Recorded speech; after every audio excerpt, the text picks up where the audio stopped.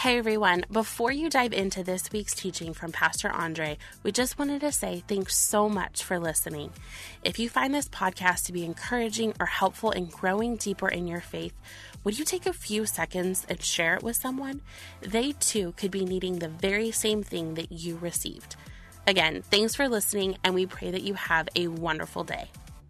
We've been bouncing around in our series in the Old Testament looking at impossible moments where by human perspective, there was no way forward, no option, no way to succeed. And by now, we're in week 10 of our series. There's little to no surprise about how these sermons go, right? We know how it ends. We know that there's an impossible, improbable situation. We know that at this point, God intervenes in some way, whether through providing physical resources and answers or by providing supernatural answers. God is the one making the impossible possible. And so there are no surprises. And yet, each Sunday, a story can hit us differently. Each week we come here having experienced a different week than the week before, being in a different place. Our hearts and our minds may be ready to pick up on a different aspect of God, of who He is and what He does. And so while we are week to week maybe repeating some similar themes in these stories, it only does our heart good to hear how amazing God is over and over and over again. All that to say, don't tune out. Don't tune out today. We still have a few more weeks in the series. Each week, God may want to speak to you about something different. So last week, we were in Exodus. Pastor Lauren talked about Moses and the Israelites, and as they were being led out by God away from Egypt, through the Red Sea as a part of God's plan of deliverance. And today we're jumping ahead, far beyond Israel in the desert, far beyond Israel in the Promised Land, beyond King David and Solomon. So we're actually, sadly, the kingdom of Israel is falling apart. We're going to be in Daniel today. And Israel's kingdom by this point has been divided into two. We have the northern kingdom and the southern kingdom. And this foreign nation of Babylon has captured the northern kingdom of Israel. Part of the process of Babylon taking over nation after nation is that they would take the brightest and strongest young people of whatever nation they took captive. So they took the brightest and strongest of Israel back to their own so that way they could contribute to the power and the kingdom of Babylon. And some of those taken from Israel were Daniel, and also three names that you may be familiar with: Shadrach, Meshach, and Abednego. Those who were taken faced a new challenge of being immersed into a new culture, surrounded with religious beliefs and practices that they did not hold, and might even go against what they believed. And so they had to discern and navigate through that every day. They had to ask the questions to themselves: how do I live out my faith in God? How do I believe and worship Him while being surrounded by false gods, false practices, and a view of this world that doesn't align with how God taught me to view this world? So just imagine the daily struggle they faced in choosing God. It was a choice every day. And in that setting, following God was riskier, even more countercultural than what we experience today. While we at times may get a glimpse of having to choose Jesus every day in our settings, be it at school or at work or some social setting where we feel the ways of the world pressing in. We feel sin and darkness all around us. I still believe that Daniel's situation and Shadrach, Meshach, and Abednego's, theirs was all that and more. Because their punishment for not following the religion of Babylon, not worshiping their gods, including their king, was death. We're going to be in Daniel 3, and I'm going to summarize the beginning of this chapter. We won't read it at this point, but at the beginning of Daniel 3, we learn that King Nebuchadnezzar of Babylon had made a statue of himself, as you do, I guess, when you're king. You just start making statues of yourself. By the way, in the Old Testament, if you just see someone making a statue out of gold, that's a bad thing. Don't do it. It always ends up bad. But he does it. It's going to end up bad for him. But it was declared after the statue was made that all nations and peoples of every language are to fall down and worship the image of the king, and whoever doesn't will be burned up in a fiery furnace. And so the setting here, in the eyes of the people, specifically the Jewish people who are now in Babylon, is that there are two gods. There's a false god, King Nebuchadnezzar, and the true God, Yahweh. Which God will the Jewish people worship, and which God will they obey? Daniel 3 continues that after this statue is made and the instructions are given to the people, if you are to worship it, you're to bow down to it, some of the leadership of King Nebuchadnezzar comes to him and says, hey, some of your officials, reminder, this is Shadrach, Meshach, and Abednego, they're not just brought to Babylon, but they hold important positions. They are officials in the king's cabinet. And so some others rat them out and say, hey, some of your officials are not bowing down to your statue. Specifically, Shadrach, Meshach, and Abednego. And Nebuchadnezzar is furious. He feels betrayed to an extent. He's like, I brought you people here. You're mine. I gave you positions of leadership. And so he goes up to these guys and he confronts them. He says, is it true, you guys? You're not worshiping my statue? You're going to be thrown into the fire. And if you're thrown into the fire, if you don't start bowing down to the statue, who's going to save you?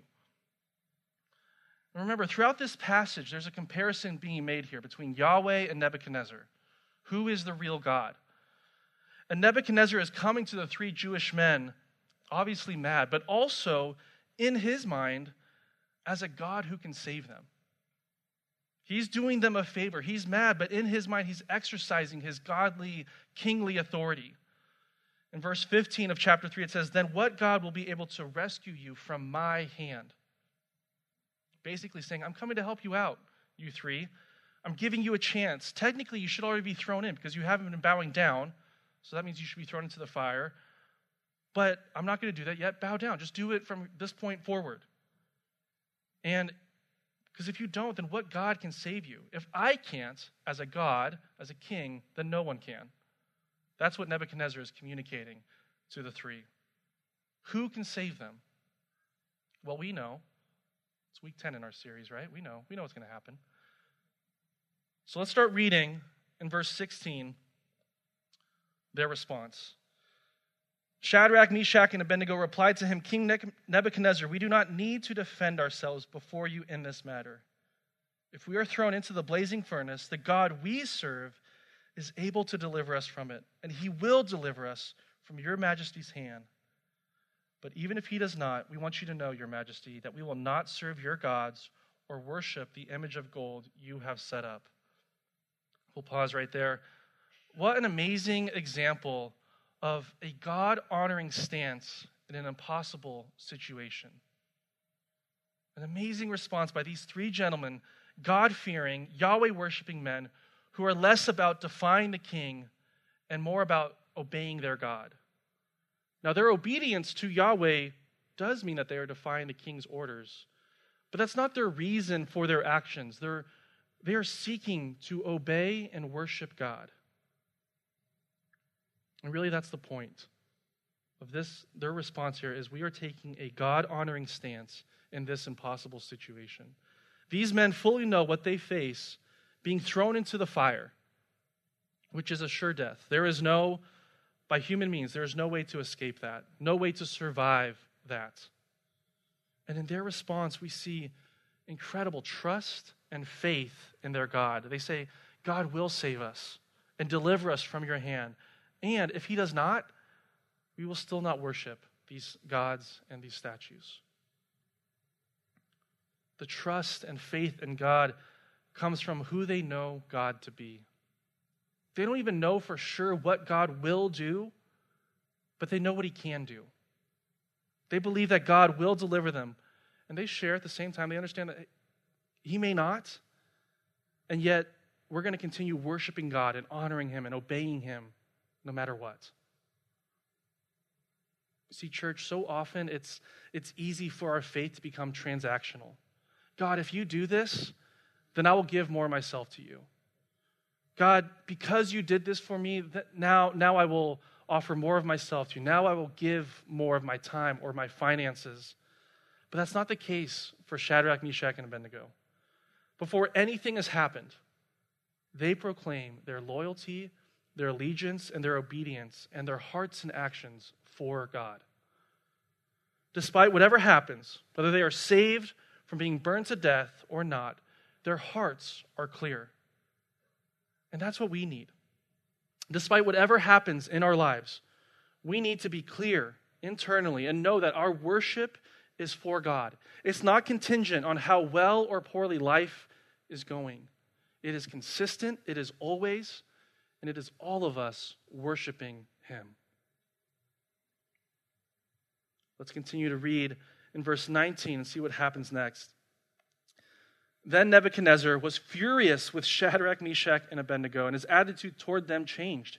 He ordered the furnace heated 7 times hotter than usual and commanded some of the strongest soldiers in his army to tie up Shadrach, Meshach, and Abednego and throw them into the blazing furnace. So these men, wearing their robes, trousers, turbans, and other clothes, were bound and thrown into the blazing furnace. The king's command was so urgent and the furnace so hot that the flames of the fire killed the soldiers who took up Shadrach, Meshach, and Abednego. And these 3 men, firmly tied, fell into the blazing furnace. Then King Nebuchadnezzar leaped to his feet in amazement and asked his advisors, "Weren't there 3 men that we tied up and threw into the fire?" They replied, "Certainly, Your Majesty." He said, "Look, I see 4 men walking around in the fire, unbound and unharmed, and the 4th looks like a son of the gods." Nebuchadnezzar then approached the opening of the blazing furnace and shouted, "Shadrach, Meshach, and Abednego, servants of the Most High God, come out, come here." So Shadrach, Meshach, and Abednego come out of the fire, and the satraps, prefects, governors, and royal advisors crowded around them. They saw that the fire had not harmed their bodies, nor was a hair of their head singed. Their robes were not scorched, and there was no smell of fire on them. Then Nebuchadnezzar said, "Praise be to the God of Shadrach, Meshach, and Abednego, who has sent his angel and rescued his servants. They trusted in him and defied the king's command and were willing to give up their lives rather than serve or worship any god except their own God. Therefore, I decree that the people of any nation or language who say anything against the God of Shadrach, Meshach, and Abednego be cut into pieces and their houses be turned into piles of rubble, for no other God can save in this way." Then the king promoted Shadrach, Meshach, and Abednego in the province of Babylon. How amazing is this story right here? This is such an incredible example of obedience in an impossible situation. In verse 19, we see that the king ensured this impossible situation, having the 3 men tied even tighter and the fire made even hotter. This is showing the full effort and capability of the king, his strongest men, and the hottest fire, to the point where the fire even consumes the guards that were in charge of throwing Shadrach, Meshach, and Abednego in. This is everything that King Nebuchadnezzar could muster. This is all of his power. And is it enough? No. Not for God. Because for God, anything is possible. And so these 3 men are thrown into the furnace, bound with all their clothes, their turbans and robes, and all this, again, communicated in Scripture to express that if the guards died just from being near the furnace, surely the 3 of them, with everything that they have on, would be consumed in fire. But what happens next?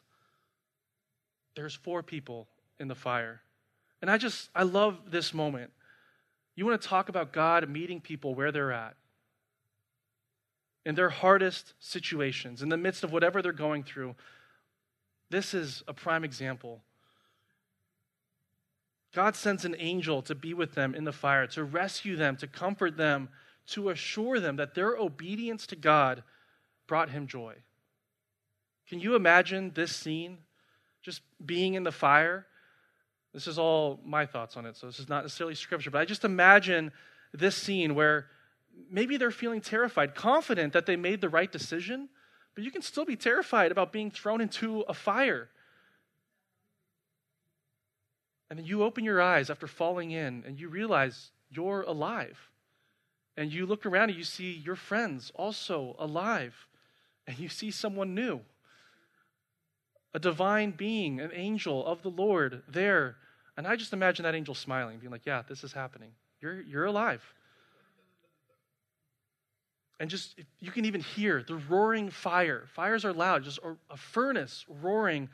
And I just imagine this calm joy swelling up inside of them as they realize that they didn't die, that God showed up. We knew he could. We said that he would, and he did. And maybe the angel is there saying, like, yes, you are alive. God loves you. They're just chilling in a fire, just walking around, just talking. This is amazing. One of the coolest moments in the Bible. They're just hanging out until Nebuchadnezzar calls them out, referring to them as servants of the Most High God. From that moment, people know who they serve. The king sees now who they worship and sees the power of Yahweh. I think he recognizes how inferior he is. Everyone can see how the fire did not damage them at all. Their hair, their clothing, something that was impossible was made possible.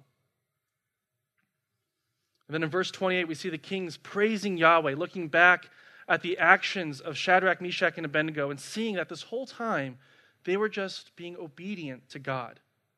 The defiance to him was all about them being obedient to Yahweh. And he even makes this decree that no others from any nation that Babylon is in control of can say anything against Yahweh. This is just an amazing account of God working in an impossible situation. And so now I want to finish our time this morning with focusing on how to have this obedience to God in the midst of our impossible situations.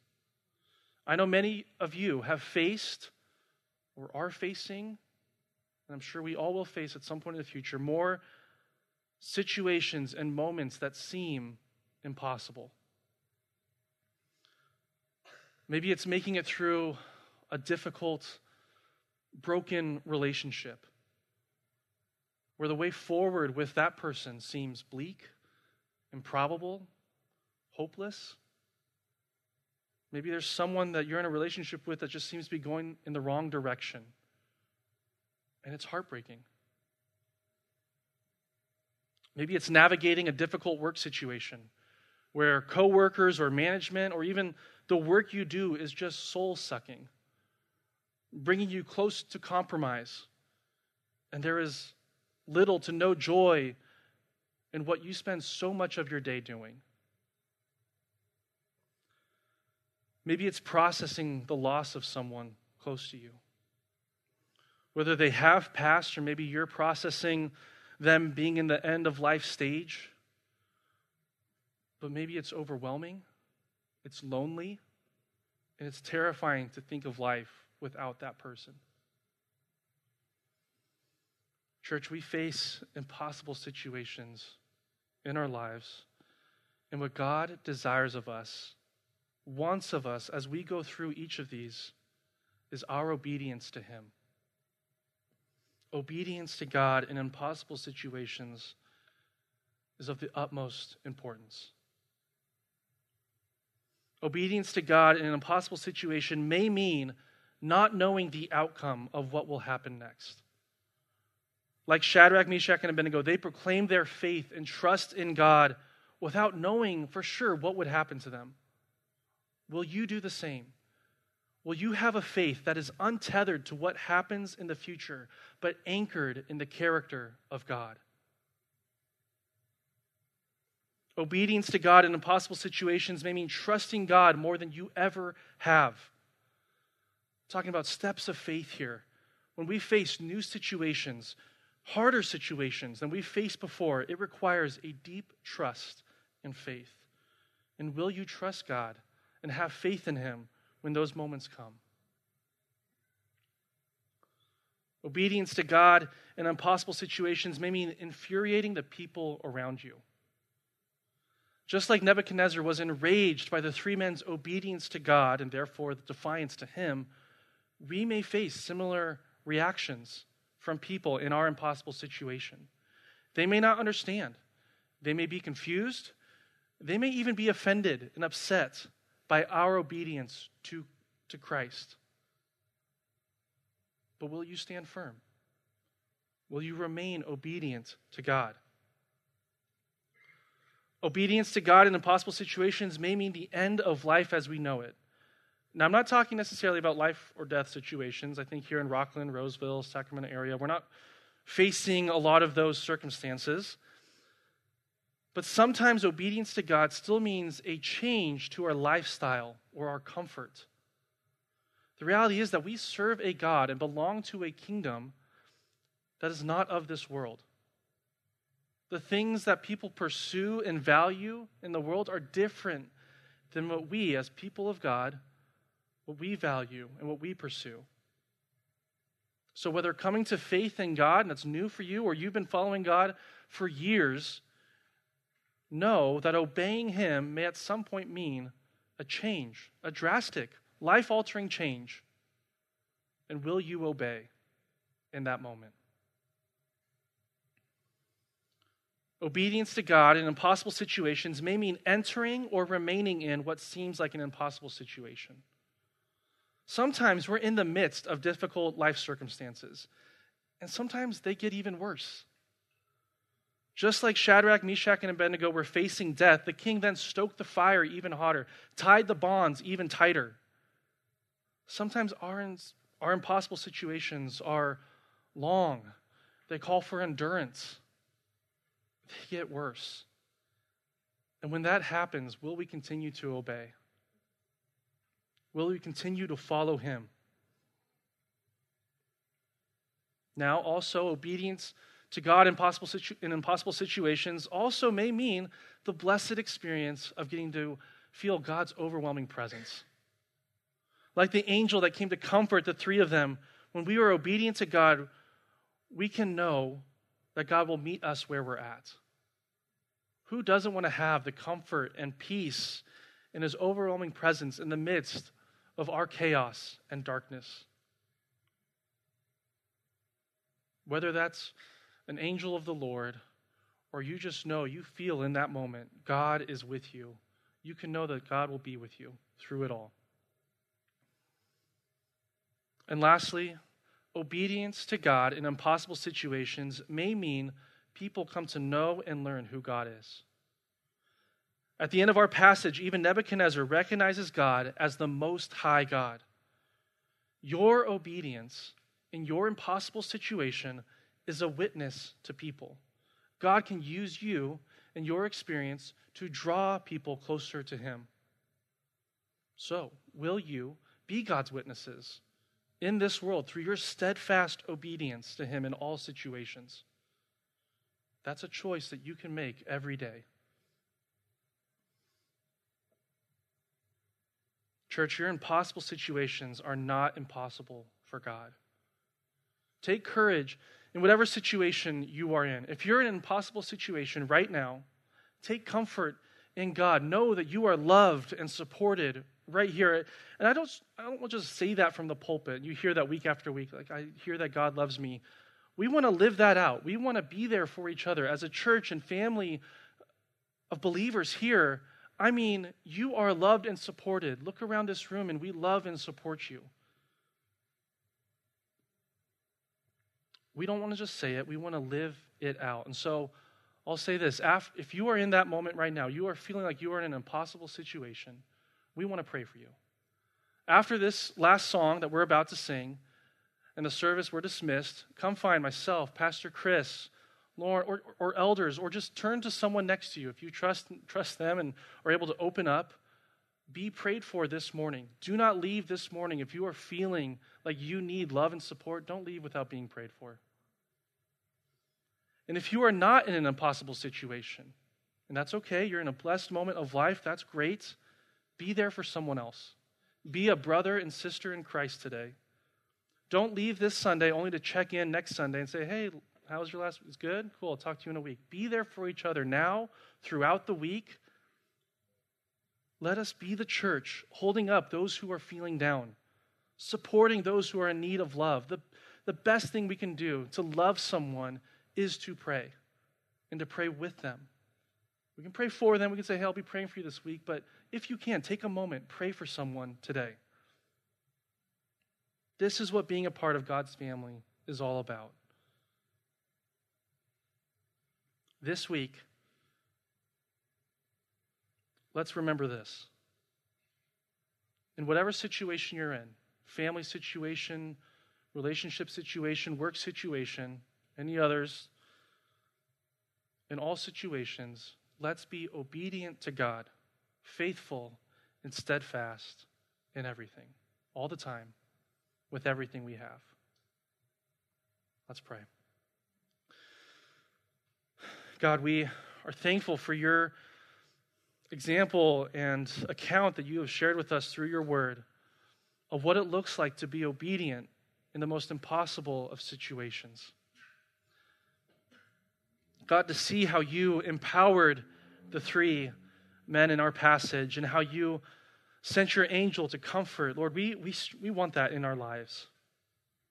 We want to feel your presence. If we are in the midst of something challenging right now, God, I pray that your presence would be felt by those who are feeling down, who are feeling hopeless, who are feeling lonely. God, this is our heart, that we would be obedient to you in all things.